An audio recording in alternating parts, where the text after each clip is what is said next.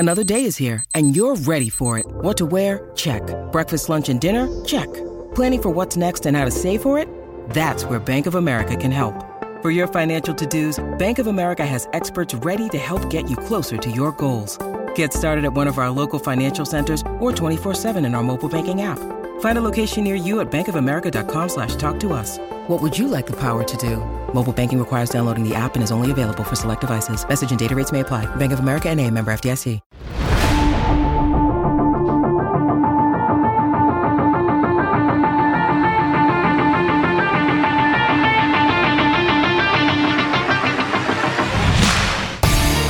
Welcome into the CHGO Blackhawks podcast powered by ComEd. It's getting easier for your business to switch to electric vehicles. Learn more at comed.com/clean. Thanks for being with us here. Short notice. I'm Jay Zawoski with Greg Boyson and Mario Tirabassi. We were planning our day on having a Blackhawks and Sabres pregame show tonight at 6, but the game has been postponed until tomorrow due to inclement weather in Buffalo. Who could expect it? Crazy. So yeah, puck drops tomorrow at 6. We'll have a 5:30 pregame show, and the Hawks sending out a little bit of information actually about the broadcast. It was supposed to be a TNT game, but instead it will be moved to NBC Sports Chicago, and Chris Foster's didn't make the trip because it was a TNT game. They can't get him out there, so it will be Brendan Burke and Darren Pang on the call tonight or tomorrow night for Hawks and Sabres. So a little bit different sound, a little bit of a scramble for everybody, but safety wins out, which is probably, I would think, the right thing to do. Yeah, I mean it's a local travel ban within the area that the Sabres arena is in, basically telling people do not go outside. It is a risk to your health. So yeah, sporting events and all that that takes a back seat. Whatever. Unless it's a Bills playoff game. Yeah, get some salt, cowards. We're also going to talk to Pete Blackburn in the second half of the show. And we're going to start the show with, you're never going to guess. Yep, more Blackhawks injury news. Nikita Zaitsev, who did not return in last night's win over the Sharks for the third period, is now on IR with a right leg injury. Louis Crevier has been recalled. We are still unclear on whether or not Connor Murphy went with the team to Buffalo. I guess we'll learn that at the morning skate tomorrow. But Zaitsev now out for the foreseeable future. So another next man up situation here for the Hawks. Yep, it's par for the course. This is what this season has been, the season of injuries. And you got to feel bad for Nikita Zaitsev because he'd been playing well, and he'd finally got himself regular spot and regular playing time and all that, and now the injury comes. So just bad luck continues to strike this Blackhawks locker room. That's funny. We were just last night talking about, Isaac Phillips and his role and everything. And then, Murphy and Zaitsev, lo and behold, are both not available tonight. Louis Crevier gets called up probably just as an extra body. But yeah, I mean, if it's not one guy, it's another, and I don't know. The All-Star break seems like it's coming at the right time for everyone to just take some time away, rest up, no travel, no nothing. Like everyone just rehab and be ready to go. Just take some time off. Yeah, I don't know. I think Luke at this point just has to be like, what am I going to do here? It started to feel like it was turning around, right? Like you get Seth Jones back, and then Foligno, he's supposed to see doctors today. I don't know how that's going to go. We'll probably get an update on that tomorrow as well. That's what he told us when he was on Monday.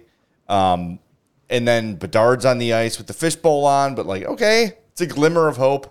And then another guy goes down. And I know that sometimes we downplay Nikita Zaitsev. And look, last year and the early part of this year, he barely felt like part of the team.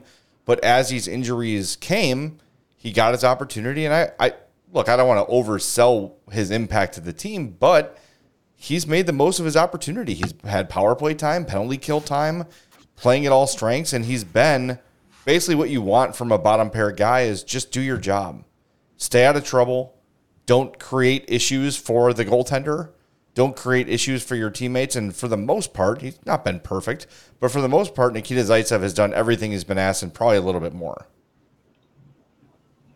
Yeah, that's easy to agree with. He's been better than, I want to say, advertised. I think, as we've discussed many times, he's takes a hit because his performance doesn't match the contract. But it wasn't a contract that the Blackhawks signed him to. It was one that benefited them to take on to get more assets. But he's played well, and it's too bad. But now I would assume Isaac Phillips will get in the lineup tomorrow. It also depends if Connor Murphy is available or not. I mean, yesterday Luke Richardson made it seem in the morning that he should be available for Murphy should be available for what would have been tonight's game. And then after the game, all of a sudden it didn't sound so optimistic. We don't know if he traveled with the team or not. I'm guessing if he didn't, they're not gonna get him on a flight to try and get out there in bad weather now. So, so that gets Phillips in there and Crevier, I don't know. We'll see. Friday, now they got to play back-to-back the other way. Tonight was supposed to be back-to-back, but now they got to play tomorrow night, and then they got to travel home and play the Islanders on Friday night at home. And maybe Murphy is with the team then. But the good thing that just popped in my head, now that they're going to be traveling back Thursday night, that means likely no morning skate on Friday, which means we don't have to get to the arena till 4:30, which is awesome. Yeah, we'll see. All right, let me ask you guys a hypothetical here, and we can have a pretend fire drill before real fire drill. What if Louis Crevier plays over Isaac Phillips tomorrow? I mean, then that's your answer. Yeah. That's your answer with where they value him. Some people may get upset with that, but it is what it is. They would think that. I mean, that just tells me that the organization thinks Crevier is better than Phillips right now, and they may or may not be wrong about that, or right. Like, who knows? Like, I will trust the two former NHL defensemen's judgment over my own, over people in the chat, over people on the Twitters. I like Isaac Phillips a lot. He's a great kid. I think he's still got potential to be, a third pairing NHL defenseman. He's got the size. He can skate. He's got a little bit of offensive upside. It's starting to feel like the Blackhawks just don't see him being a long-term fit here. And if you had if the cupboard was bare and there were no defensive prospects in the system, it'd probably be a little different. But I think they feel pretty confident in the guys who are coming as quickly as next season. So we'll see what happens. But on the other point, if they were kind of done with him, wouldn't you think they'd be playing him out there as trade showcasing? Like, hey, we don't think there's a future here. We might try and move you. Go out and play good and get that trade value up, and we'll see what we can do for you. Yeah. So it's puzzling. Yeah, it is a strange situation, and there's been so much going on around the team that the opportunity to ask the question is probably, I'll point the thumb at myself. Maybe we should have asked this a while ago when we've got Luke right in front of us, but you've got Bedard hurt and Foligno hurt and a new deal for Foligno and Dickinson. And there's all this big significant news happening with the team. And you got Lucas Reichel struggling, and you're trying to get these questions in with the time you have. And I think that, again, I'll point the thumb at myself. I've done a poor job of saying, hey, what's your plan with Isaac Phillips here? Because what did I say last night? He hasn't played since the 7th of or 7th or 9th, whatever it is. Yeah, it's been a long time. Yeah, so and that was the 7th defenseman game where he played 456. So. Right. And Mario, were you with us? I lost track of last night's show. Were you with us when we had the Phillips discussion on the post-game show? Yeah. Okay. I want to make sure that we got everybody's thoughts out. Everything kind of it all runs together a little bit. Yeah, that shootout was a mental strain on all of us. Yeah, that was a drag. That was a drag for sure. But hey, like we said on the post game, a win's a win, and it's got to feel good for those guys to even though it was ugly. I think we can count on pretty much every game from here on out, and every win being ugly. I don't think we're going to have one of these. They're not going to beat the Avalanche like 5-0. That's not happening this year or next year or following year, maybe the year after that. But at least not for the next 6 to 8 weeks. Yeah, exactly. The other little bit of news we should get to, and I wrote about this for my Blackhawks beat, which will be out tomorrow on allchgo.com. That is exclusive to diehards. And speaking of that, Mario and Greg published their rebuild report, as they do every week. That came out today for diehards at allchgo.com. I know Ethan Del Mastro is the cover man on this week's edition, so check that out. And if you're not a diehard, become one. allchgo.com. When you sign up, you get a free shirt or hat. Upon sign up, you get 20% off all of our events, including United Center takeovers. Some news on that coming soon, very soon. So you're going to want to jump in. It's really a great value. It keeps us going, and you get a lot out of it. It's not just our written content, but it's the merch. It's the merch discounts, the event discounts, access to our Discord. We're going to start being a lot more active on the Discord, too. Our Bears show has been doing some live video Q&As on there, and I think we're going to get a couple of those on the calendar here. So now is as good a time as any to become a diehard at allchgo.com. So do that. Anyway, long story short, I'm writing about Petr Mrazek for tomorrow's, and the thought of you've got an extension for Foligno, you've got an extension for Dickinson. Is Petr Mrazek the next natural guy to sign? And we talked about it a little bit last night in the postgame because Kevin Weeks threw up a tweet kind of right before the game saying there's mutual interest between the Hawks and Mrazek on working out a deal. Since then, I have texted one of my most reliable sources and said, hey, does it make sense that Mrazek is next in line? And that person responded, I don't think so. So I don't really know what to make of that. This is a source that is usually very right and very reliable. It is a team source. Here's the deal. And as I processed that text return, I started thinking, okay, why would the Hawks not want to do this? And as we're going to go around the league with Pete Blackburn here in about 15 minutes, the goalie market around the NHL is really heating up. You've got a lot of teams that are considered contenders with massive goaltending issues. Edmonton's won 11 in a row. That's great. I don't know if they trust their goalies. Toronto doesn't trust their goalies. Colorado isn't having the best year in goal. Like, you can go on and on and on, and the longer this goes, and if Mrazek keeps putting about performances like he has, he's probably Kyle Davidson's biggest trade chip. So, look, there's no rush in extending him. Why not play it out? Why not see what the deadline brings? And then if you decide, all right, third round pick, let's sign him after the deadline. I think that might be what the Hawks are waiting to do. Yeah, I think that, the goaltending market always seems to shift and change as trade deadline approaches, and injuries and hot streaks all play into it. So you still got a month and a half before you got the trade deadline coming up here, and see how Mrazek goes. He's a guy that you have to consider his health status as the season goes on too. So just kind of seeing if he keeps it up all the way till the beginning of March and some teams get desperate. You have to be listening to any phone calls that are coming your way if you're Kyle Davidson, and it makes a lot of sense to keep him around if his health continues to be in good standing, and this is the kind of Petr Mrazek we're going to see over the next season or season and a half or whatever it is. Then it makes sense for him to come back and be the go-to guy next season. You have Arvid Soderblom under contract for one more year already. So maybe you just run it back with these two again, and hopefully Soderblom figures something out to where he's a little bit more serviceable. Mrazek keeps it up and it's good to go. If you have a team that their starter just completely, is done for the rest of the year, then you have a desperate team, and then maybe you circle back and say, okay, make it worth your while, and he's available. The only thing I think about with trading Mrazek is then what?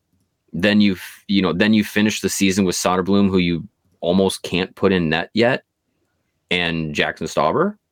Like, I know I know that the goal of the season isn't winning, but these guys need some semblance of we're trying to win some games here, right?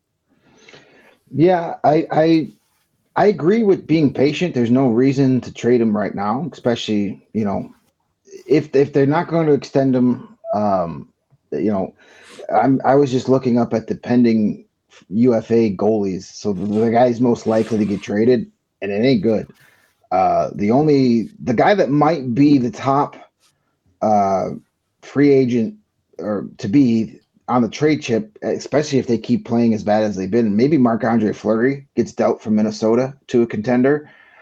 He's far more proven and got a much better postseason track record than a Peter Mrazek, but I still think he's going to be here after this season, but maybe they just wait it out. It's smart because, the closer you get to the deadline, the more desperate teams are going to get. So, what do you get in return? What happens if he's traded? Well, maybe if you trade him back to Toronto for, say, you take Ilya Samsonov back so they could clear that space because he's only signed through this season. So then you have Samsonov and Soderblom, which isn't good. But again, it's a veteran that you could put out there. Sharks, here we come. Right. So, but I still think Mrazek is going to get an extension here. There's just been too much chatter. Usually where there's this much smoke, there's usually a fire. So I'd be surprised if he's not, but maybe they're waiting to see. And maybe this is one of those trades with Mrazek where they're like, you know what? We've got all this draft capital. We got all of these picks.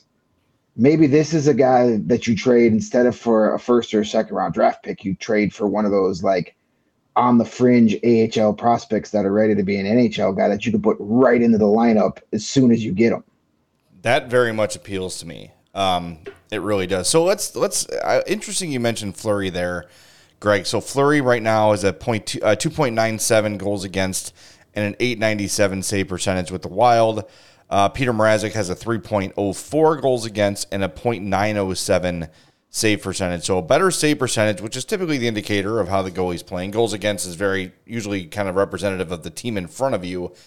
I also think that Fleury is going to cost more because of reputation, because of Q rating of the name and those sort of things. I don't know. Here's the thing. Like, if someone offers a first for Peter Mrazek, I'm taking it. Like, I'm not thinking about it. I'm doing it. You'll figure out the goalie in the offseason. You figure out whatever you're going to do here at the NHL level. You sign somebody, you bring somebody in, you make another trade, whatever it might be. Fine. I'm still a little bit like, is Peter Mrazek going to get a first-round pick? Are teams going to get that desperate? And while I do think waiting is going to drive up his value, I also fear waiting is going to put more and more and more strain on that groin, and then maybe you don't have any value at all, which is fine, because then you could just re-sign him, bring him back next year, and just do what you did for the last two more times. Cool. But this is why I'm glad I'm not a GM, because Kyle Davidson's got all these things in his head, plus 50 more that we don't know about. It's like the meme of Zach Galifianakis with the math problems like floating in front of his face. It is a calculus, right? You have to kind of figure out like, okay, pros, cons, what could go wrong? What could be better if we wait? What if, I don't know. There's a lot to unpack there. And I think however it works out, look, if the Hawks get a first round pick for Peter Mrazek, great. If they bring him back, great. They're kind of in a no-lose situation here, in my opinion, because he's been good. He's happy here. But as the season goes on and the demand for goalies goes on, he's just going to have more and more value. So they're in a good spot here. They're in a really good spot. We also have to monitor what's going on in Columbus because, word is Elvis Merzlikins wants out. And that's a guy that, like, a contending team would give up a lot because he's good and he's under control for a while and still pretty young. He's a guy that you can bring in and he could be your goalie for multiple seasons. So you'd have to see how that happens as well. I don't think a first is coming for Peter Mrazek, even if you retain half his salary. I don't see it. But again, never underestimate the stupidity of an NHL GM. Well, especially one especially one from a Canadian team. Yeah. Well, there's something to keep in mind too. Like, if a team is trading for Peter Mrazek, it's not going to be a top 15 first. It's going to be a bottom 10, bottom 15 pick because it's going to be a contender trading for him. So with that in mind, though, the second round pick is a lower second round pick, right? It's not a top of the second round unless teams got some draft capital that I haven't gone through all 32 teams and seen exactly where their picks line up. But if you're just going generally speaking, a second round pick from Toronto is going to be somewhere in the 50s or, in the 50s for a draft pick. So it's not as valuable as somewhere in the late 30s, early 40s.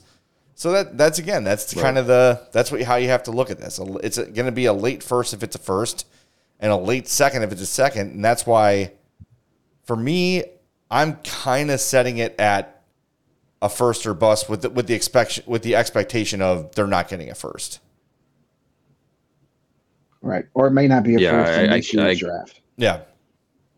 Yeah, and I can't imagine a team is if they don't land, a guy like Merz Lincoln's that's on the market or Fleury, that they're going to be like, all right, then let's unload this trade package to get Peter Mrazek. Like they might just look at it and say it's not worth it to bring in a guy who is maybe league average at best. Like you'd want to do something like that for a guy that's going to be a difference maker. That's how a contender is going to think. And on Mrazek's side of things, I know he doesn't have trade protection, but like there could be a sense of like, this is a guy that's bounced around from a lot of teams in the last couple of years. I think if there's any chance that he could have an opportunity to be like, all right, another few years in Chicago or whatever it is, like I think that may end up being a little bit more, look a little bit more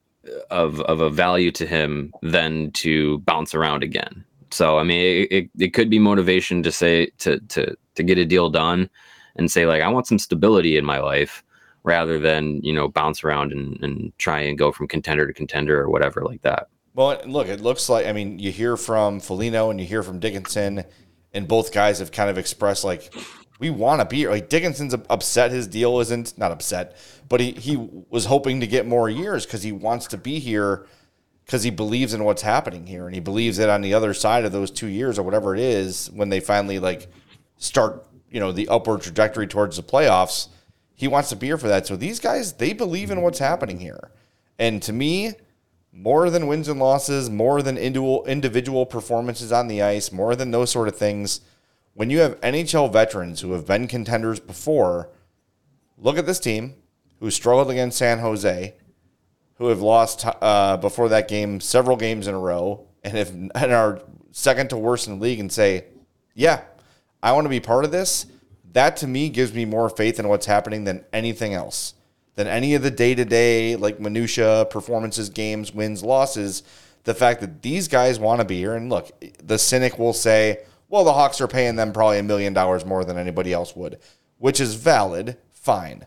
And of course, when asked, they're not going to say, well, they gave me $1 million more than anybody else. But I do truly get a sense that Dickinson and Foligno want to be here.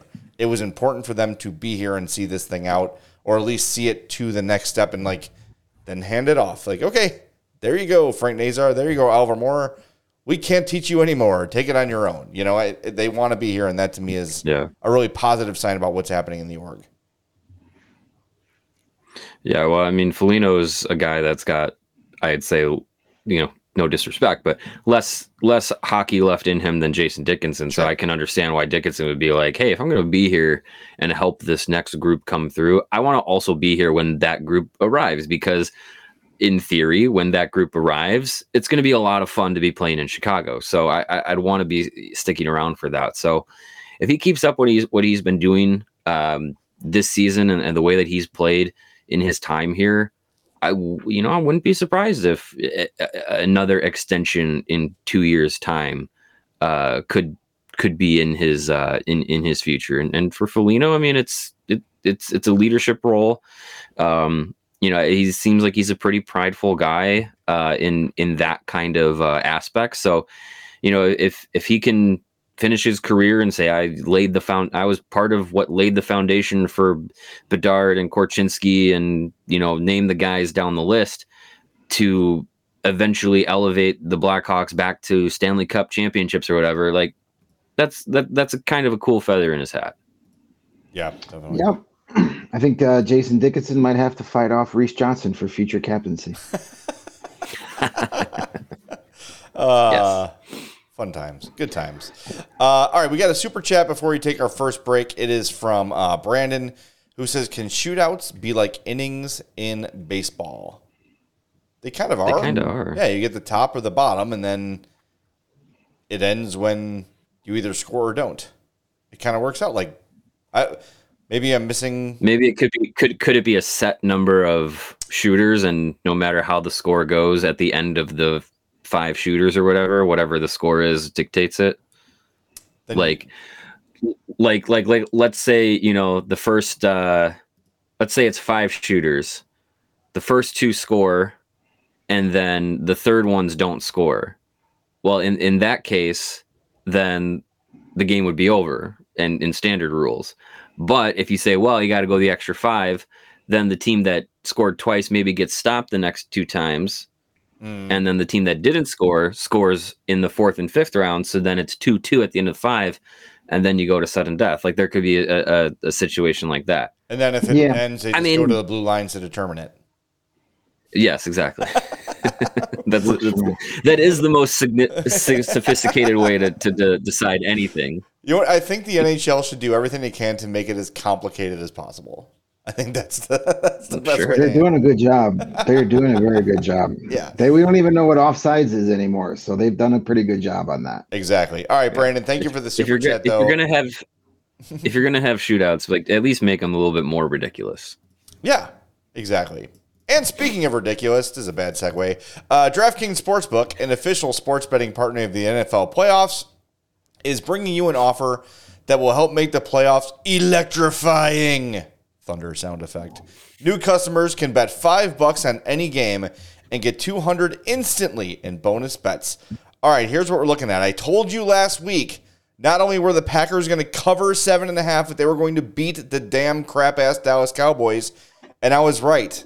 Nothing is quite that appealing to me this week on DraftKings, but the Chiefs are getting 2.5 against the Bills. I know the game's in Buffalo, but last I checked, they're still the Chiefs, plus 2.5. And if you parlay that with the over of 45, you win $35 on a $10 bet. You'd win $350 on a $100 bet. See how that works? And on and on and on and so on and so on.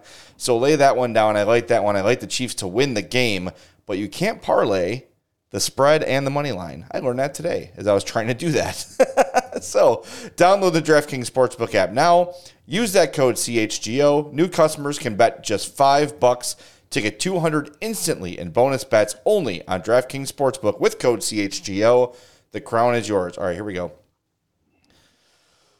I can do this. Gambling problem? Call 1-800-GAMBLER or visit www.1800gambler.net. In New York, call 877-8-HOPE-NY or text HOPE-NY 467-369. In Connecticut, help is available for problem gambling. Call 888-789-7777 or visit ccpg.org. Please play responsibly on behalf of Boot Hill Casino and Resort in Kansas. 21 plus, age varies by jurisdiction, void in Ontario. Bonus specs expire 168 hours after issuance. See dkng.com/football for eligibility and deposit restrictions, terms, and responsible gaming resources.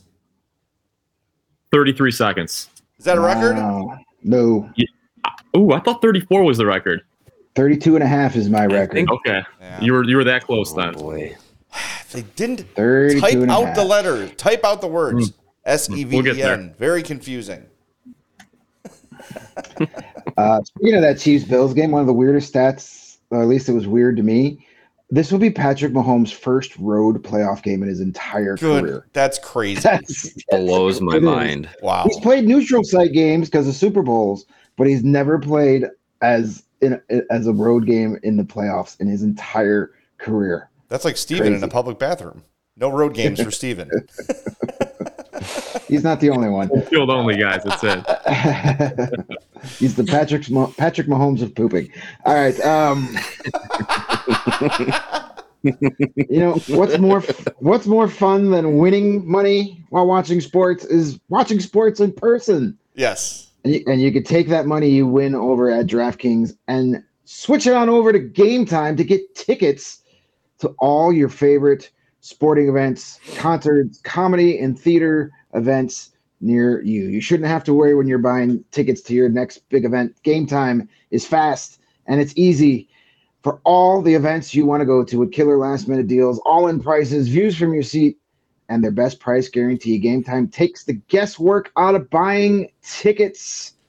They also have this cool thing is if you're going, like say you're going on a road game for the first time and you've never been to this arena or stadium or theater and you want to know what you can see from the seats, well, they have the view from the seat option.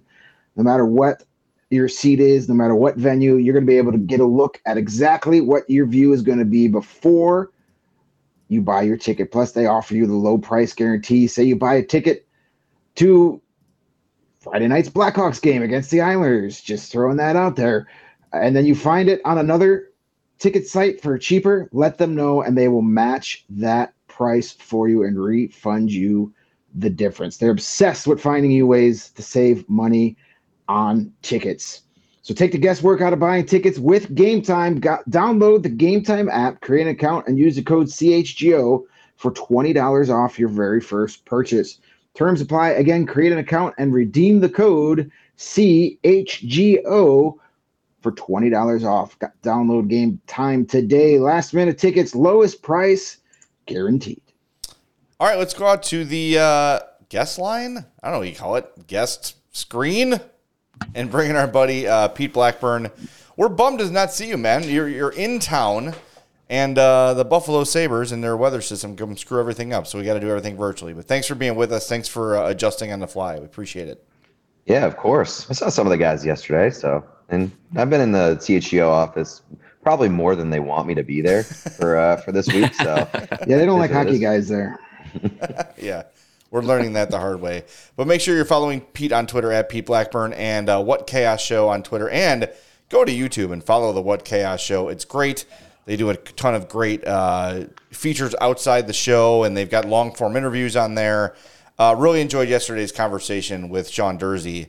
Really good stuff. And I say it every time we have you on, Pete. You guys have this knack for getting the least open athletes of any sport to open up and play along with you guys. And I think Sean Dursey did it better than pretty much anyone you've had so far. Yeah, I particularly enjoyed the journey of the Sean Dursey interview because the first question, he totally didn't understand what was happening and was not playing the game. He was trying to give a professional, serious answer to an intentionally dumb question that made no sense whatsoever. And it was painful for 10 seconds trying to watch him labor through it and do mental gymnastics. But by the end of it, he played the game more than any other guest that we've had. So it was a lot of fun. Yeah, well, you were in the building last night. You got to witness that amazingly memorable shootout, all 9 rounds of glory. Man, I mean, would you like to relive your favorite moment of the first round of the Celebrini Cup last night?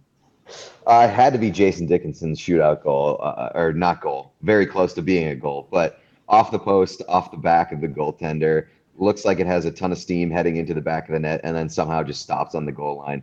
It's an incredible moment. If that's not an encapsulation of what that game was, I don't know what is, because it was an experience. It was not necessarily the best or most entertaining game that I've ever seen in my life, but it was an experience. And there was it's not like nothing happened.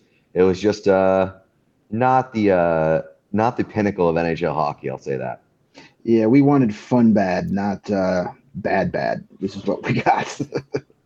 Also, the building was. I've been to a handful of Blackhawks games this year, and the building was dead last night, and it may have had something to do with the teams playing. May have had something to do with the weather outside. The biggest pop of the night, I believe, was them announcing that it had hit 3 degrees for the first time in 36 hours, and the crowd went nuts.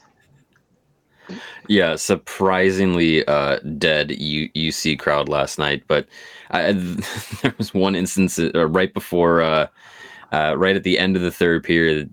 I think the Blackhawks had an offensive zone draw, and they played Jump Around, and like not a person moved out of their seat. And I was like, you guys know what this song is supposed to do, right? That's also like Yeah, a kind of it read was- the room kind of moment from the music staff at the UC. It's like I appreciate the effort, but maybe not the time or place. Although they did crush it with Mario. I think you put out the video of the Tony Hawk at intermission. Absolutely incredible. Yeah. Incredible move. Yeah, that caught my eye. I think they were doing a whole rotation of N64 games during the intermission, which was pretty fun. But yeah. I mean that the game last night was kind of like that is what you expect when it's number 31 taking on number 32. Like it can't end beautifully and quickly, and the highlights are not going to be, NHL worthy. It was the Macklin Celebrini Bowl for sure. Yeah, and like I mean, another layer of depression there. Like obviously, it would have been kind of different. I'm sure the crowd would have been a little bit better if Bedard was playing, but no Bedard in the Celebrini Bowl is in like 0-degree weather. Good luck trying to draw. Yeah, it's funny. They've actually the crowds have been okay since he's went down, kind of surprisingly. But I think it was just a perfect storm of bad opponent, too cold, and I'm noticing now. Maybe it's just that I'm older, but like consecutive freezing days just wear my ass out. Like yesterday, I could have slept all day.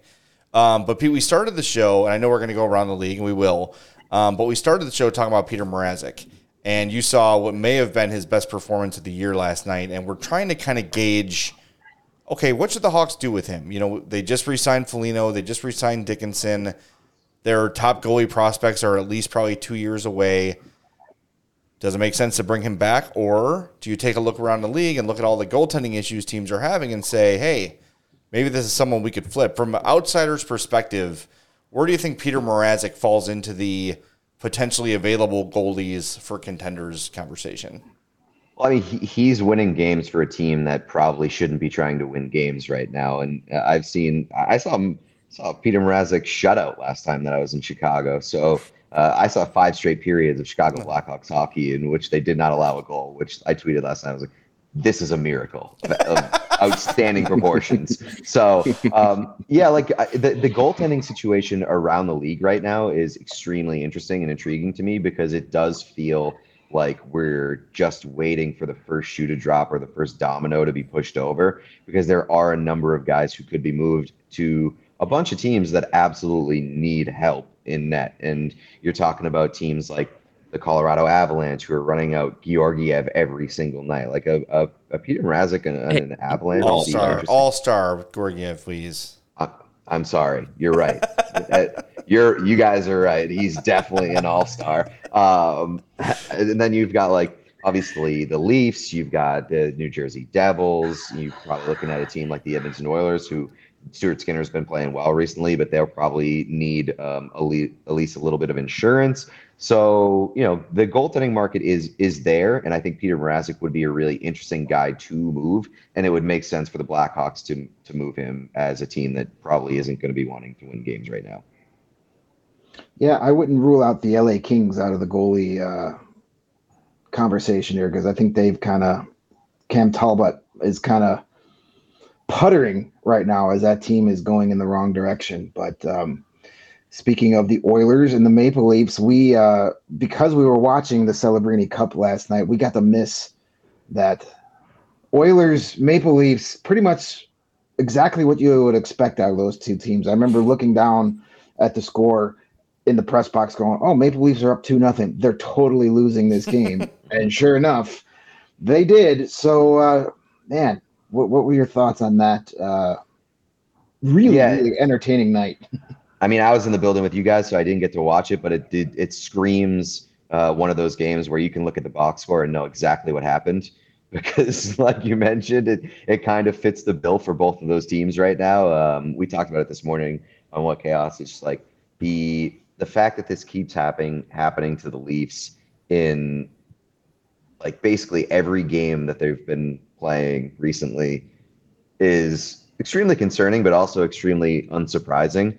It's just this team is always fits the same bill to me. It's a team that has a ton of talent, a team that the talent plays well for good runs, but also like a team that can't fully put together consistent efforts, whether it's from game to game or whether it's period to period.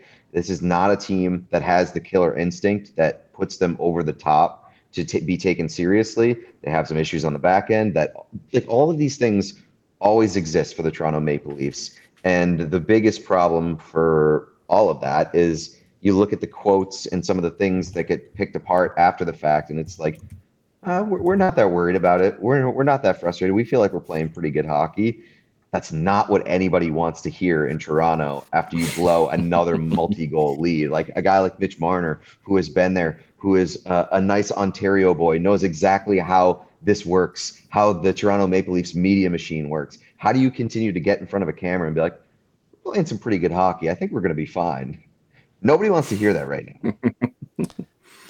It's just been probably beaten into them just to be like, no, everything's fine. It's fine. We're good. We're really good hockey players. It's fine.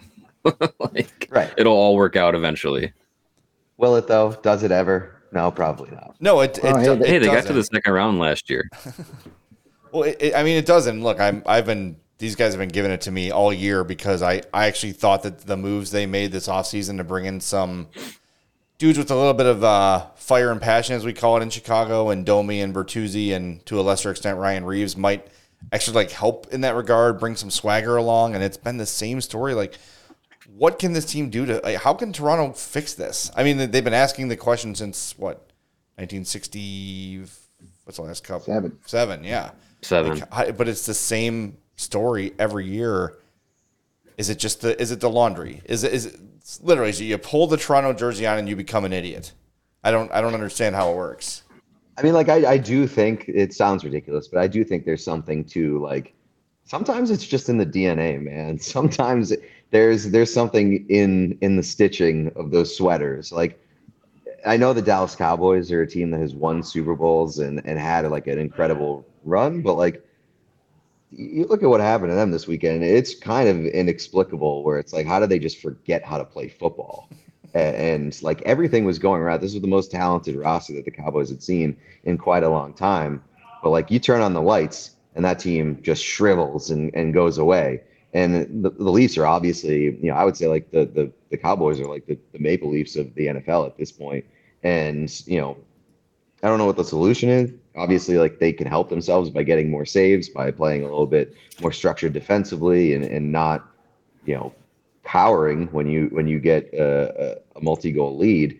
And so, like, obviously, like, the biggest thing is you need the saves. And you look at a team like even like the Kraken, the Winnipeg Jets, the Edmonton Oilers, like, those teams. Those are the top three teams in goaltending over the last month or so. Like, the Kraken went on a 9-game win streak. The Oilers have won 11 straight. The Winnipeg Jets are like, I think they're still the best team in the league right now in the standings. Like, if you are getting saves, you're going to win no matter what is happening basically in front of you. I think that's the number one rule of the NHL. And so, like, the Leafs could do themselves a big favor by finding an answer in that. And it's a hard thing to do right now. Well, yeah, the irony of the Maple Leafs giving the Blackhawks a first-round pick to bring back Petr Mrazek after they gave the Blackhawks a first-round pick to get rid of Petr Mrazek would just be – it would be delicious. That would be incredible. It would truly be incredible. Well, the Hawks have they got Buffalo tomorrow, and then it is the Kraken and then the Canucks. And I want to sort of get your take on the team that just gave up the chaos chain, unfortunately, the Seattle Kraken, who you mentioned 9 in a row. Then they've lost their last 2. This is a team that I think a lot of hockey fans kind of struggle to figure out. Like, they don't have any real star power, like, all respect to Oliver Bjorkstrand, all-star, reluctant all-star Oliver Bjorkstrand. But they're deep, and they've got 4 good lines and 3 good pairs and decent goaltending. What do you make of the Kraken? Is this a team that can contend, or are they just kind of mid? Are they like the Predators and the just kind of middle of the league, just kind of float where they are? Yeah, I mean, I think they're like kind of mid, but also like mid with a ceiling of, wow, they're outperforming their kind of talent level, because like you mentioned, they've proven that they're a team that can roll 4 lines and they can play a strong 200-foot game. But, again, and I hate to go back to it all the time, but like, the difference between the Seattle Kraken when you are getting saves and getting decent goaltending versus a team that team has been on both sides of the spectrum where like, do I expect Joey Decord to be like the best goaltender in the world for an extended period of time? No, but if he can be a good goaltender and if they can get the saves, I think that's a team that like could be on the line of being a playoff team. But we've also seen the Kraken be a team that has like a Philip Grubauer in net who like didn't work out and it you know, they were struggling to find any answers in net and they were horrible. So like that one factor can make a strong difference. But like as far as the you know kind of like the that team structure, I like it. I just think that they need better players in terms of star power and guys that can kind of take over games. But they are a team that doesn't relent in terms of like their forechecking and their 200-foot game, and just like they come to play every night. It's just, you know, they're a little bit away in terms of roster building. Yeah, I when I think about them, at their best, I feel like they could be, you look at some teams that have had success without a lot of the marquee names, but just kind of like team success. Like I think about the Blues in 2019, like they had Ryan O'Reilly. Appreciate it. Yeah, well, it happens. Yeah, but they had some good players, but no one that was like elite level, put you over the top, like arguably one of the best of their position. I would disagree. I think Ryan O'Reilly on that team was like, once he started playing, he was dominant during that playoff run. And like, if you have a Ryan O'Reilly who can really kind of choke out the other team's best players and best lines and neutralize them, it's one of the biggest things that you need as a playoff team. I think Ryan O'Reilly was like an elite center during that run. Yeah, I mean, in that run, sure, I wouldn't disagree with that, but like, I just think like the superstar level of things. Sometimes if you have just like that depth across the board, like it can take you where you need to go. And I mean, I don't think Seattle, like you said, I don't think Seattle's actually at that point, but they're made up to where it's just like there probably isn't a lot of like high ceiling players, but there probably isn't a lot of places where you're like, oh, they're bottom of the barrel at this. So I don't know. It'd be interesting to see what they end up doing this season. I like those style of teams though too, where it's like, okay, you're not blowing anybody away on paper, but you're buying into the system and you're buying into just being as competitive and as tense as you can possibly be, and you're just grinding out wins. And like that's one of my favorite teams to watch. And like honestly, like the Winnipeg Jets do have a lot of talent, but they seem to be one of those teams too. And I've really liked kind of the turnaround as far as the Jets' identity from previous years into what they are this year, which is a very responsible defensive team. Because they were never that. They were always the team that was leaving Connor Hellebuyck out to dry, and he was always having to kind of make up for what they lacked in terms of what they had in front of him. And now, like, they're playing responsible defensive hockey for Rick Bowness, and Connor Hellebuyck is like, all right, cool. Now I'll show you exactly how good I can be, which is the best goaltender in the world. What's good, I mean, from the Jets' perspective, you're right, and it took them forever to do that. Now that they bought in and they've seen the results, they're like, oh, okay, this is what it is. I get it here. And going back to the Kraken real quick, too, like what you described is the way that team is made and the way that team plays, aside from what Vegas did and became awesome right away, for an expansion team in a new market to play that style night after night after night, that is how you get a fan base to fall in love with you and to buy in and to love going to games. And I think a little bit of that, David and Goliath feel that the Kraken have a little bit of, we don't have a superstar, but we're going to grind your ass for 60 minutes and typically walk away with 2 points. That's huge for the growth of that team in that market. And I think that that shouldn't be overlooked because, I think people think of Seattle as West Coasty. When you look at their teams, like the Seahawks in their heyday were defensive and strong, and like that was the identity of that team and therefore the city.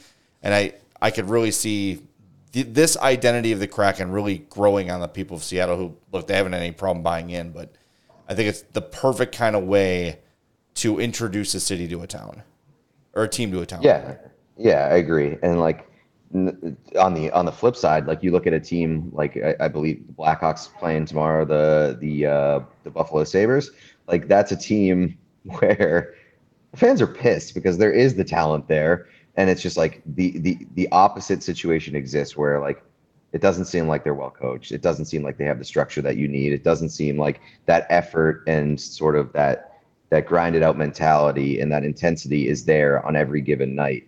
And that's how you lose fans. Like that's how you lose fans being like, I've had enough of these guys. You got to get it together. Well, I've been looking at the Sabres as like kind of a cautionary tale. As you know, the three of us, we cover the Hawks 5 days a week, and we're all on board with how the rebuild has gone, right? Like, okay, he's sticking to it. Kyle Davidson's sticking to it. He is not straying. He's not getting excited and going and sign big free agents to stray from the plan because he got Bedard. But the Sabres are kind of say, like, just because your prospects hit and just because you get these draft lottery wins, it doesn't guarantee you anything. And I think, like, we have to kind of caution Hawks fans and ourselves, quite frankly, that just because the rebuild going well doesn't guarantee it's going to end up in anything hardware-wise, right? You've got to actually do it before any of that happens. Yeah, and I also look at a team like the Columbus Blue Jackets where you can't really have a lot of confidence with the Blue Jackets right now. I mean, the roster's not great. Like they have some bright spots on the roster, and there is some talent that you can look forward to. But I mean, the coaching isn't there. The coaching would just drive me crazy if I was a Blue Jackets fan. So honestly, like I know things are bad right now in Chicago, but at least you're not Columbus. No, that's always true. Gonna put a banner. We're not Ohio. Yeah. The advantage the Hawks have, though. Oh, sorry, Greg. Just real quick. The advantage the Hawks have, though, is it's a free agent destination, where Buffalo and Columbus are not. You know. Yeah. So they can fill holes with free agents. It's not like a premier destination, no. But like I do think, like we talked to some guys with the Blue Jackets, and you know, we did kind of come away with an interesting takeaway. Like some of those guys just like don't want the quote unquote premier destination, and like it's not necessarily a bad thing all the time. It's just, you know, you don't want to be recognized at the grocery store or whatever. That's a normal thing for a guy. It doesn't mean that you're not, you know, giving your all in between the whistles or whatever, and like it doesn't mean you're not a true competitor or whatever if you don't want to play for a big market team. Some guys just want the smaller markets. Yeah, for sure. I mean, Johnny Gaudreau, obviously. But we just talked about Ryan O'Reilly. You know, he could have gone a lot of places, stayed in Toronto, but he decided to go to Nashville because, you know, it's a lot less pressure being in Nashville. But Columbus, it just seems that every week we have to talk about them because there's always something. You know, now Elvis Merzlikins reportedly wants out, and now you mentioned the coaching. Adam Fantilli will be moved to the wing. You know, because you have to make room for Boone Jenner. You couldn't possibly that's got to be a complete burn down from top to bottom this summer, right? No disrespect to Boone Jenner, but I've never been more sick of anybody who I don't have like any strong feelings towards. I don't understand the love affair with Boone Jenner in Columbus, and like I'm sure there's a reason for it. I don't know him from a hole in the wall to take the words out of John Tortorella's mouth. But like the fact that he's being sent to the All-Star game, the fact that you're moving Adam Fantilli, who is the future of your franchise, and like to accommodate Boone Jenner drives me insane. Kirill Marchenko should be the representative for the Blue Jackets going to the All-Star game, not Boone Jenner. And it drives me insane that for some reason, like I don't know if Boone Jenner has like blackmail material on every single person in the Blue Jackets organization, or if they just love him that much. But it's driving me crazy. Oh, that's fair. And we want to get one more thing from you before I let you go. And you've been really generous with your time, Pete. Thank you. The All-Star jerseys. And since I've seen these, I have come to the realization that I probably should not chime in because when they sat around the marketing table, they didn't say, what does a fat 46-year-old hockey fan want to see in an All-Star jersey? So I understand these are not for me, but these are... These aren't great. These are from FLAteamshop.com, which, from what I can gather, is like a Panthers, owned shop. And here are the Bobrovsky and Reinhart jerseys with the name font plate underneath the number is that Times New Roman lowercase. It looks, I'm sorry. Explain this to me as a young person. Please help me understand this, Pete. I'm not that young, but so my take on these is that they're awful and I love them. Like they're awful and I love them. And they're ridiculous. But I mean, I have a show called What Chaos. These are the most chaotic All-Star jerseys that you could ever put together. It feels like they're ridiculous. I think the thing that I like most about them is that they're being worn in an All-Star game in Toronto. So you know that like the fanfare around the All-Star game in Toronto is going to be based out of in tradition, in the history of Toronto. Like there's going to be like all these things where they honor like the old Maple Leafs teams and stuff like that. And then you're going to have these things rolled out and it's going to be ridiculous. And so like the All-Star game is not meant to be taken seriously in my mind. So let's get as crazy as we possibly can. I can't wait to wear one of these jerseys. I'm going to buy one for sure. I go ahead, Mario. I was just gonna say the fact that you absolutely had to get Justin Bieber involved with it because it's Toronto. It's just like, oh, what do you expect? But it's just not for me. But it is for a demographic that the NHL cannot figure out how to attract, and that is the young audience, the influential audience. You have the older generation of hockey fans hooked. It's getting the new generation hooked on it because it's a different game. Like, it's different than, having fans that loved hockey in the 80s and 90s and early 2000s and stuff that where, the hits and the fights and the physicality and the personality was a lot different than it is now, that how the game is marketed. So, the game is shifting towards, let's market these super high skilled guys, try and bring their personalities out and connect it with what is trending of the time period. So I appreciate the NHL's effort to tap into that demographic and basically say, yeah, last year we did the kind of classic looking stuff. Now, so you got your bone. Now we're going to go to the young kids and try and make some waves there. Yeah, I agree. Like, I think that's the right take. They're not for you guys. They're not necessarily for me either. And it's not a bad thing. Like, you don't have to like it. And again, I don't think that anybody's going to like lose sleep over a bad All-Star game jersey, but it does have the option of appealing to a younger audience that may not otherwise be interested in this game. And it has wearability outside of the All-Star game. Like, this might be a cool thing to wear for people who don't necessarily care about hockey. And I think that's big. And it certainly beats having a boring All-Star game jersey that nobody cares about whether you like hockey or not. Like, that's the worst possible scenario here. And so I appreciate the swing. Well, we're talking about it, and that's what they want, the first thing I did when I saw these was I went to Sean DePaz's Mr. PWHL himself. Like, what does Sean think of these? Because I think that's who they're looking at. Yeah. People like Sean, the Whatcast producer, Sean he DePaz. Loves him. Yeah, I think his single tweet was fire. I'm like, okay, all right, it worked. Yeah. They got who they wanted. Our text chain when these were released was hilarious because, like, right as they were released, we were like, oh my God, these are insane. Not necessarily a complimentary or derogatory way, just we just lost Pete mid-thought. I think Pete's head exploded when he started talking about the jerseys. We are running late anyway, so we'll just let Pete go on that note, which is kind of perfect that he froze like this. It's just an absolute...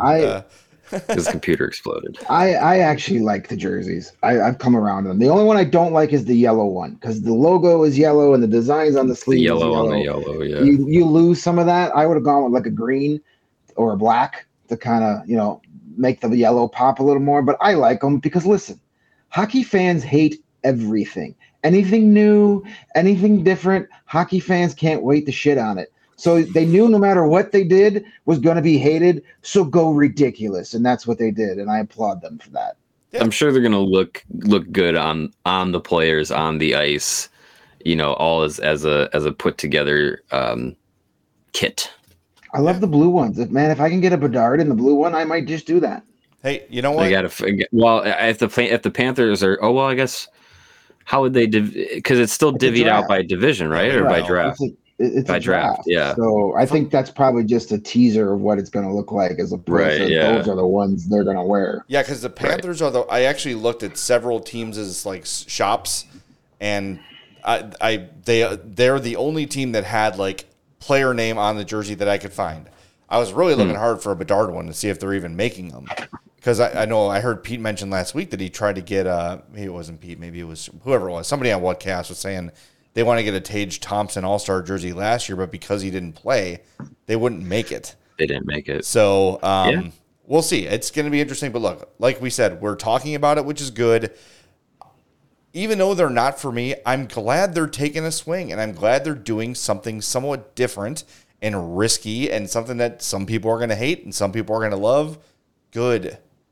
Good. Yeah, it's good. They're not the best ones. They're not the best, but they are far from the worst ones we've ever seen. Yeah. Well, look, if you tie yourself to something that's hip and trendy with the youths, you can expect to have like a lot of brand recognition. Like so getting something that is like got the Justin Bieber like brand on it. I mean, the Leafs did that with I don't even know. I don't even remember what the brand's called, but they had those jerseys where it was like reversible, and on one side it was like the black and blue Leafs jersey, and then you flip it over and it's the black and yellow one, I think it was, and it was like the Leafs logo, but with like Justin Bieber's like brand logo on it.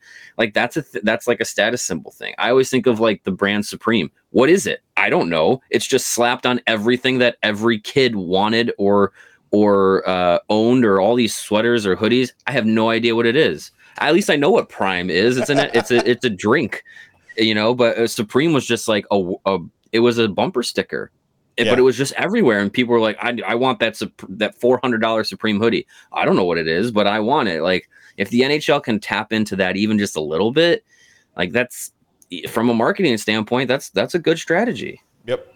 It worked exactly how they wanted it to. That's true. Yeah. All right, we are running late, so let's wrap up the show. But first, we got to tell you that it's getting easier for businesses to switch to electric vehicles. That's something we can all get behind for the health of the planet and for the well-being of all of us who share it. Sure is. The electric grid is evolving to meet all of our cleaner energy needs as we move with confidence towards an electric tomorrow. Whether you have one delivery van or an entire fleet of shipping trucks, ComEd can guide you to make the changes that make the most sense. So what should business owners do, Mario? If you own a business, you should go to ComEd.com/clean to learn more about the resources, fleet rebates, and infrastructure incentives available to help businesses go electric. If you own a business, don't wait. Start making your plan today to switch to electric vehicles. Good for business, good for the planet, good for all of us. Go to ComEd.com/clean. Did you say ComEd.com/filthy, covered in soot and dirty snow and salt and everything? Is that what you said? ComEd.com/that? Well, I'm glad that you went with soot and snow. I thought you were going somewhere else. But yes, it is ComEd.com/clean. Squeaky clean. That makes more sense. Go there now and see how going electric connects us to a better way of doing business and a better future for generations to come. Sorry, Mario, I stole your bit. All right, we are back tomorrow with the 5:30 pregame show. Wait, no, we're not done yet. Damn it! Jesus, Jay. Got somewhere to be? Is your electric thrown vehicle off. The whole day I'm thrown off. Is your electric vehicle double parked outside? All right. Well, we got the perfect segue from electric vehicles to non-electric vehicles. Are you in the market for a new vehicle? Because if you are, we have some great news for you. Our partner, Ray Chrysler Dodge Jeep and Ram in Fox Lake is starting their Ray Resolution with Start Something New sales event. And you know what that means? Well, if not, I'm going to tell you. You'll be able to shop incredible savings on every new vehicle in stock because they want to clear the lot to make room for the brand new 2020 4 vehicles. For a limited time, get up to $9,000 off new Jeep models with dealer discount. And that's not all. Shop their last call and remaining 2023 Dodge Challenger and Charger models, including Hellcats, Scat Packs, that's a little scary, and more. Dodge will be the most powerful muscle car. Dodge is the most powerful muscle car brand, and you don't want to miss out on their last call with over 20 Dodge muscle cars to choose from. Get them muscles. At Ray Chrysler, Dodge, Jeep, and Ram, you'll always be able to shop one of Chicagoland's largest inventories and drive home with more money in your pocket than you'd expect, thanks to Ray's price promise. Don't miss out. Shop great deals all month long and save big because Ray Chrysler, Dodge, Jeep, and Ram makes buying a new vehicle more affordable than ever. Fans can get a free oil change when you mention CHGO at the service center or mention CHGO when you book at line at raycdjr.com/service. But you have to schedule before January 31st. So if you're in the market for a new vehicle, you have to check out the team at Ray Chrysler, Dodge, Jeep, and Ram, because they're the only team we recommend. Visit them on Route 12 in Fox Lake or at raycdjr.com, serving the community since 1963. Okay, now we can go. All right, but wait. Missed opportunity here, and I know you text with Ray all the time, Greg. Why not call it a resolution instead of the Ray resolution? Probably because when that was brought up in the marketing meeting, there was a collective groan. Fair. That's or maybe Ray LaMontagne has that copyrighted and they couldn't use it. That could be too. He could. Yeah. That's the name of his new album, I think. Resolution. Nice. All right, we are back to wait. Come on, now what? So I just wanted to get to this because I think it's gonna be fascinating television tonight. Michael points out. So the game was supposed to be on TNT, Sabres and Blackhawks tonight. Now it's been moved. It's no longer going to be on TNT. But what are they going to do with the TNT crew that's in Buffalo? Or not in Buffalo, but what are they going to do for that time? Well, apparently, Liam McHugh, Paul Bissonnette, Henrik Lundqvist, and Anson Carter are going to do the entire broadcast, pregame, intermissions, play-by-play, and postgame for whatever the TNT game is tonight. I forget which game it was. Red Wings and Panthers. So the entire studio crew is going to do the entire broadcast. Oof. 3 hours of Paul Bissonnette. No thanks. That is going to be fascinating. No Patrick Kane, by the way. He is injured. No. Oh well, that sucks for him. I just find like that is going to be so interesting because one, you were not prepped to do that, and now I feel like it could either be awful crap, like Greg says, or it's just going to be a really interesting like sit and hang with these guys talking about the game. And yeah, I mean, are you going to get it beautiful play-by-play? Probably not. But like it could be like a really interesting experience for the broadcast. Yeah, I'm interested. It could be fun. I'll just say that like TNT, they do things pretty well. I think they're going to find a way to make this work and make it pretty entertaining. Because say what you want about all the members of the crew, I like most of them. They all know how to broadcast and they all know how to be entertaining. So it should be fun. I'll check in on it for a little while. I can't wait for Paul Bissonnette to keep saying "we and us" when talking about the Toronto Maple Leafs, like he's a former member of that team or ever worked for that organization. What a putz. Fair enough. All right, we're back tomorrow with a 5:30 pregame, 6 o'clock puck drop in Buffalo, and then we'll talk to you after the game. Make sure on your way out you please smash that like button for us, and make sure you're subscribed to our YouTube page as well. Same deal on your podcast apps. Subscribe, follow, whatever, and leave us a 5-star review on Apple Podcasts or Spotify. Thanks to Steven for getting the show put together on short notice. We appreciate that. Thanks to Pete Blackburn for joining the show. Make sure you follow him and What Chaos on all their socials, and especially What Chaos on YouTube. Go there, hit subscribe for them. It would be very, very helpful to them and to our entire company. So go ahead and do that, and we'll talk to you tomorrow at 5:30 on the pregame show on the CHGO Blackhawks podcast. We all silly like the mayor.